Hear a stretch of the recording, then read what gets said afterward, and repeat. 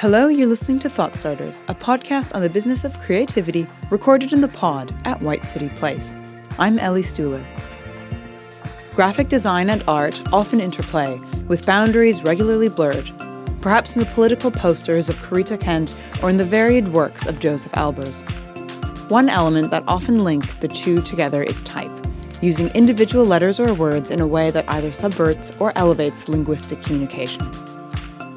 In the pod today, two artists whose successful careers have layered an expressive approach to typography with traditional techniques. My name's Alan Kitching, and I'm a letterpress artist. I mean, people ask me all sorts of things like graphic designer, typographer, letterpress printer, and it's all those things, but in a sense, I'm not a printer, I'm not a designer, I'm not really an artist, actually. But the typographic artist kind of covers this field, I think. And my name's Anthony Burrell, and I am a graphic artist. Alan is one of the world's foremost practitioners of letterpress typographic design and printmaking. He has also had solo shows in London and Barcelona and contributed to various group exhibitions, including the Pompidou Centre in Paris, the British Library, and the Barbican Art Gallery in London. Alan is also Honorary Fellow of the Royal College of Art and Visiting Professor at the University of Arts London. Anthony is a graphic artist, printmaker, and designer renowned for his persuasive, upbeat style of communication. He studied graphic design at Leeds Polytechnic before completing his MA in the Royal College of Art. His work has been exhibited at the Tate Modern, the V&A, and the Barbican. His poster reading, Work Hard and Be Nice to People, has become almost ubiquitous in both homes and offices. In March, the two collaborated for the first time.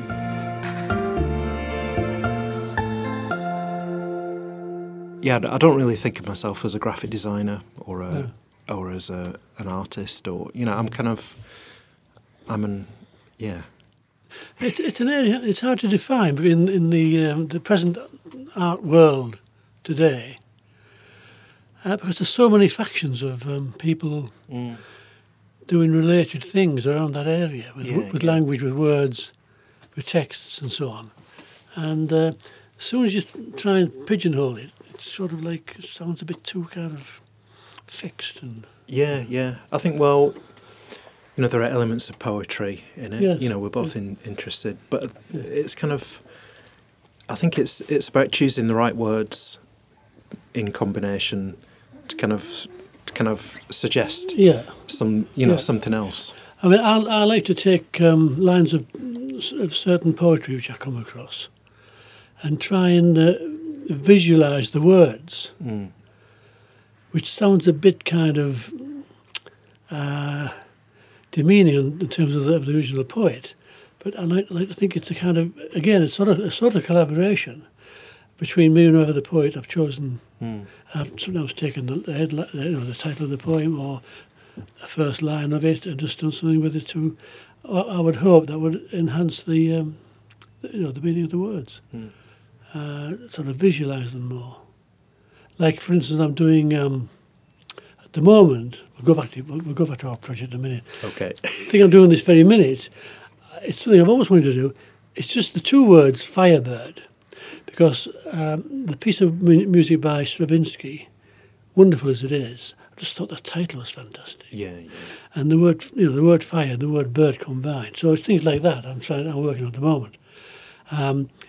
Whether that enhances the music at all, in the end, I don't know. But it's that kind of response to those two words. Yeah, I think it's almost like a collage approach, isn't it? Yeah. Where you take in existing things. Yeah. So we take words and wood type and kind of combine things in that way. I think I realised a few years ago that my thing is collage, or combining found elements in a different way. Your found texts, which you pick up, and then you reconstruct with the wood letters and get it printed. Yeah.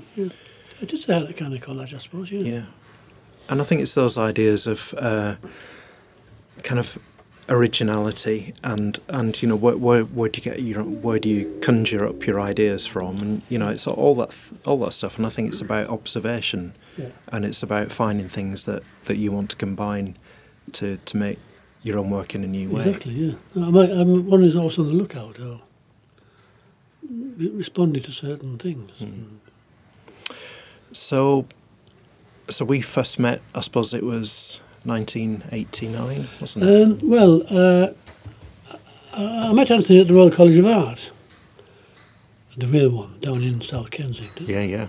When Not the one over here. when the letterpress department used to be in Yeah. the little annex in the V&A.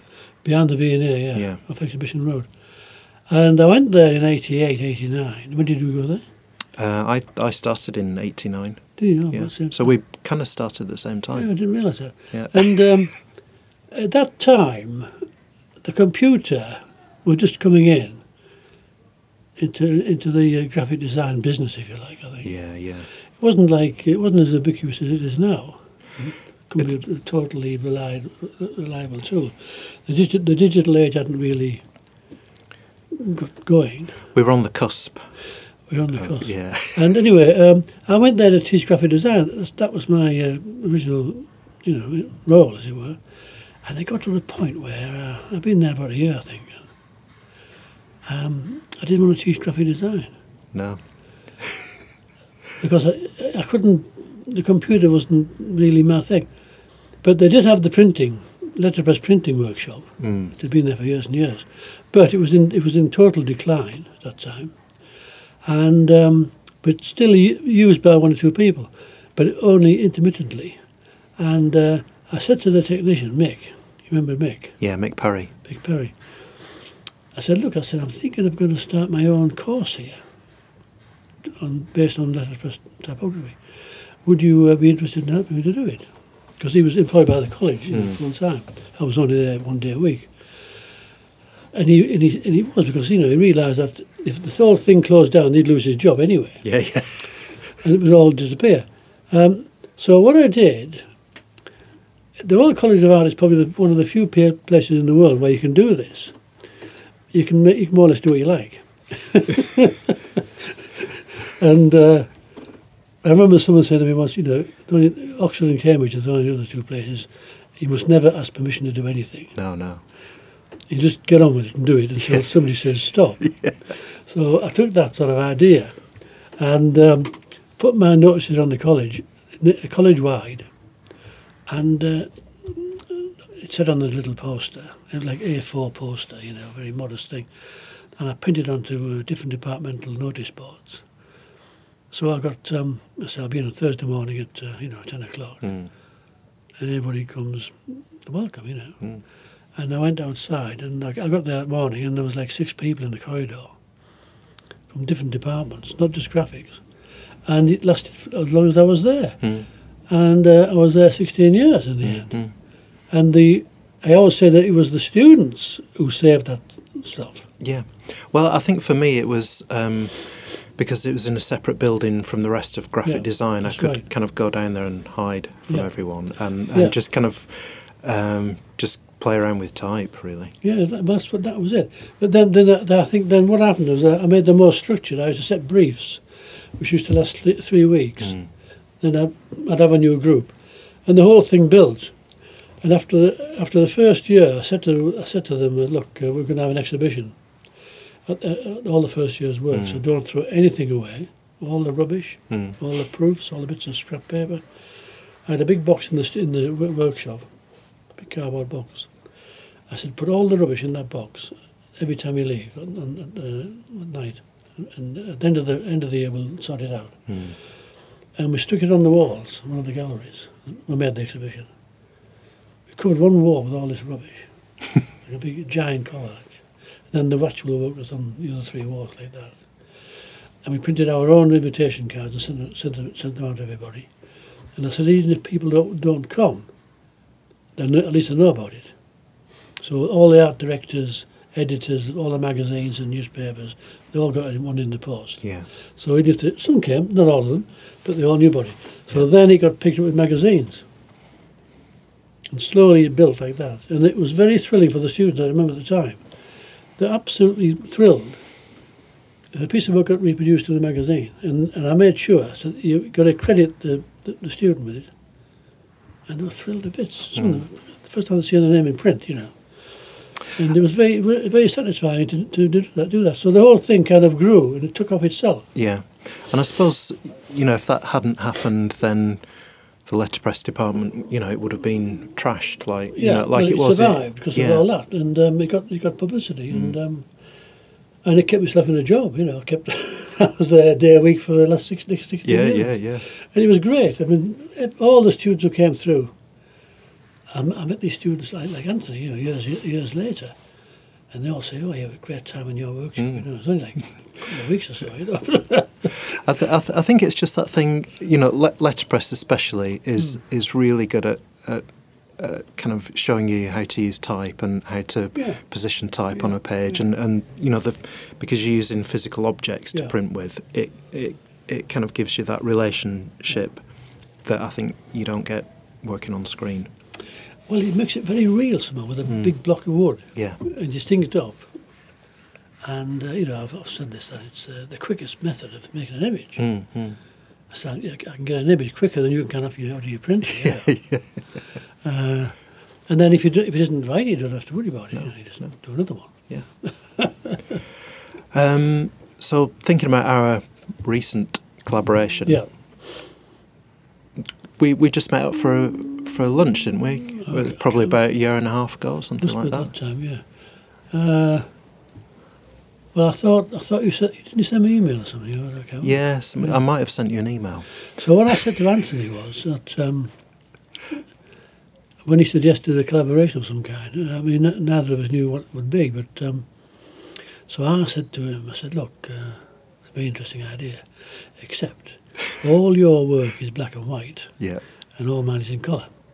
So how do we reconcile that? But kind of worked it out as we went along, didn't we? Yeah. Well, I think we kind of, we just chatted about stuff, and we kind of had a few ideas, but we didn't really write anything down. We just kind of, so we had that phrase, more joy. Yeah. And I was very keen to get my hands on your large bits of wood type. Yeah. So you got some large bits of type out. Yeah, but the type we use is like 18 inches high. Yeah. Big old poster type. So what? So where did you get that type from? It's quite an interesting story. I've got a vast collection of wood letter. It's all housed in my studio in South London, in Kennington. And we acquired that in 1996 with my late Mrs. Celia Stothard, who was a very good designer and very enthusiastic and good typographer. And we came across this collection that was of a printer's being closed down in Somerset, in a little tiny village called Rington. And he was the biggest theatre poster printer in Britain. He had huge machines and a vast collection of type. And he was selling it up. And we went into this barn place. We had all this type, and it was just black with type. And I looked through some of the cases, and I said, "Oh, that's nice font. That's a nice face," and so on. He said, "Oh, you can't just take what you." He said, "If you want anything, you got to take everything. You got to buy the lot." Job lot. It was vast. It took us like a year and a half to move it. Yeah. But we did, and that's where it came from. Yeah. And now I regard it as my palette. Yeah. And I only use that. I don't use anything else. No. I don't get blocks made. I don't go outside it because I don't need to. There's so much from letters like half an inch high to letters nearly 2 feet high. So they're probably late Victorian, aren't they?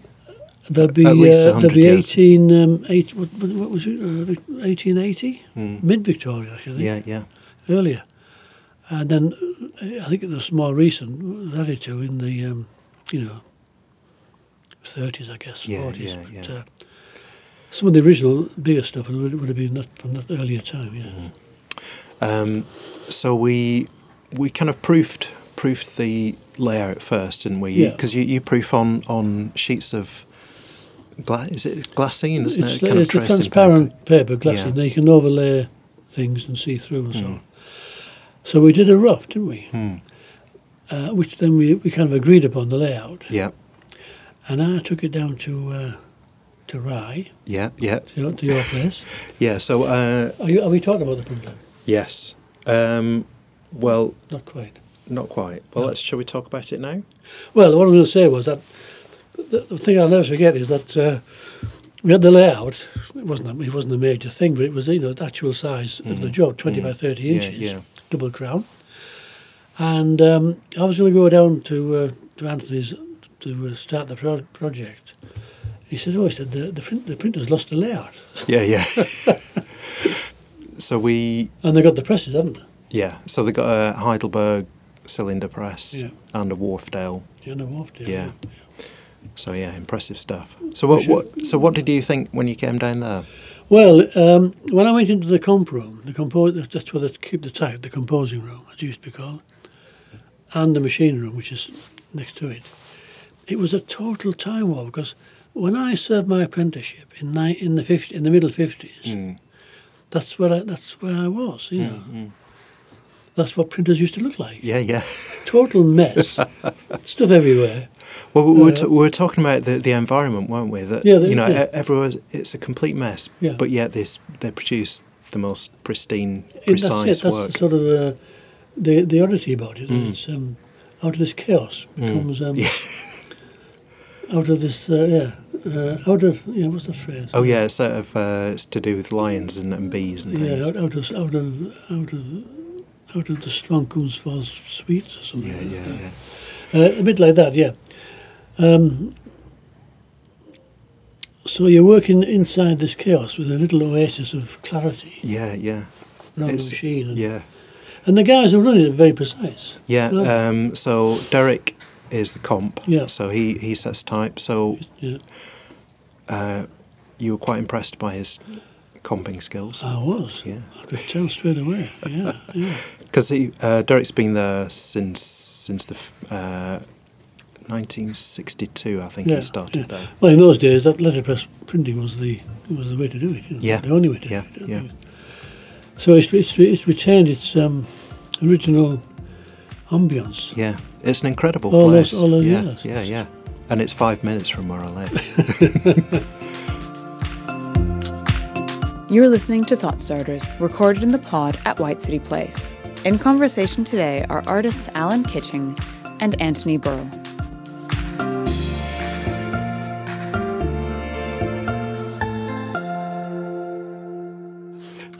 See, what I do with my prints, all the prints I do, they're hand inked with a hand roller, which makes them very individual. Each one's slightly different. It's more like a kind of art, like an artist's approach to rather than, producing something that's printed in one colour or whatever. It's kind of, I mean, in a way, I go against the ethos of what printing is meant to be, which is all identical copies. Yeah. And what we're doing is, I mean, the things you would do are identical. Don't you say you're doing multi million editions? Yeah, they've got to be. But for this particular project, this collaboration, and this is where we kind of joined together in terms of the use of colour. So we started handing the press, didn't we? Handing the type on the press. Yeah. It's quite. It's not a usual thing to do, is it? No, I think Ian, who prints, he was quite.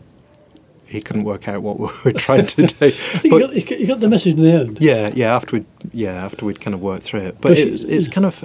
I think that's the interesting thing. It's like you're using this huge press to produce very delicate kind of handmade work. It's incredible, really. So you had to stop the press every other one.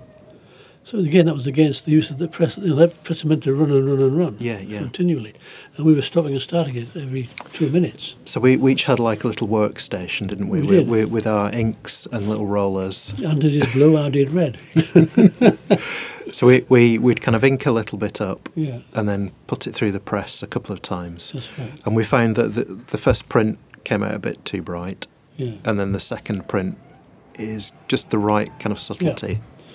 Because you're taking one layer of ink off. Yeah. And you're printing again without any ink, really, in a sense. So anyway, it kind of worked out, didn't it, in the end? Yeah. I think it was very nice. And then we went for lunch, didn't we? We did. Anthony took me to this wonderful pub called the Mermaid Inn in Mermaid Street in Rye. Been there since 1400. Yeah. Quite old. And again, old that place. hasn't changed either. No. I think Rye in particular is an amazing place. You know, it's kind of the whole place is like a kind of time capsule, really. Yeah, the whole thing is a time capsule. Yeah. Lovely. So what's next? Well, I know we've talked about doing some more prints, haven't we? Yes, other short words. Yeah. Which we could empower, as it were, with colour and the layout, the disposition of the letters. Yeah. As I said earlier, trying to enhance the meaning of the word itself. Yeah. Which is the joy of it, I suppose. Yeah. More joy. More joy. That's what we need. Well, I think it's interesting because people both know our names. And I don't know if many people knew that you taught me at the Royal College, so I think it's quite interesting that we've kind of... Yeah, I didn't teach anybody anything at the Royal College. No. Well, yeah. Teach yourselves. Yeah.